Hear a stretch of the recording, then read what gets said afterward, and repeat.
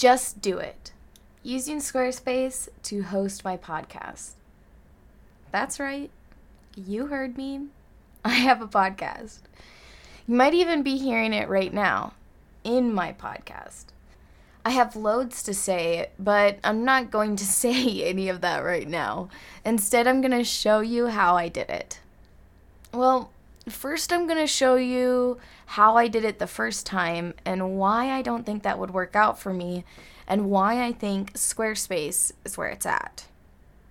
First, how not to do it. I made a podcast last year. It was a whole 1-episode long series that I might actually pick up again someday. It was my first go at making a podcast and putting any type of podcast material out there. I had chose to host it on, drumroll please, SoundCloud. Yeah, SoundCloud. You see, I had let all the other fancy podcasting platforms go because I was already familiar with SoundCloud and I liked that I could follow the instructions easy on setting it up. It was easy.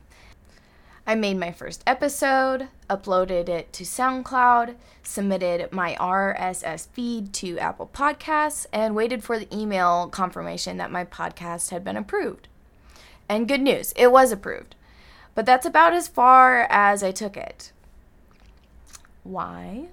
Probably a bunch of reasons, but the biggest factor, I think, is that I found out eventually SoundCloud charges you to upload content.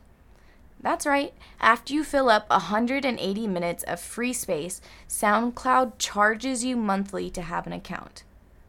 Hard pass. This is for fun, and I don't need to sink time and money into it. So I left my meager podcast at 1 episode. Trying again. I've seen plenty of people with podcasts hosted on their own websites, so I knew there had to be a way to do it for mine. Well, turns out Squarespace makes things super easy. I followed instructions in this blog post that I've linked in this blog post, and I had my blog up and running before the end of the day. I'm currently working on episode 3, so I'm hopeful that I will keep this ball rolling. My intention for this podcast is to share my business and photography experience with my peers, other photographers and videographers, wedding vendors, creatives, small business owners, and entrepreneurs. I'm hoping to build a place for me to be frank with my photography techniques and open about my business practices and available to learn from and with others. So thank you for listening to episode 3.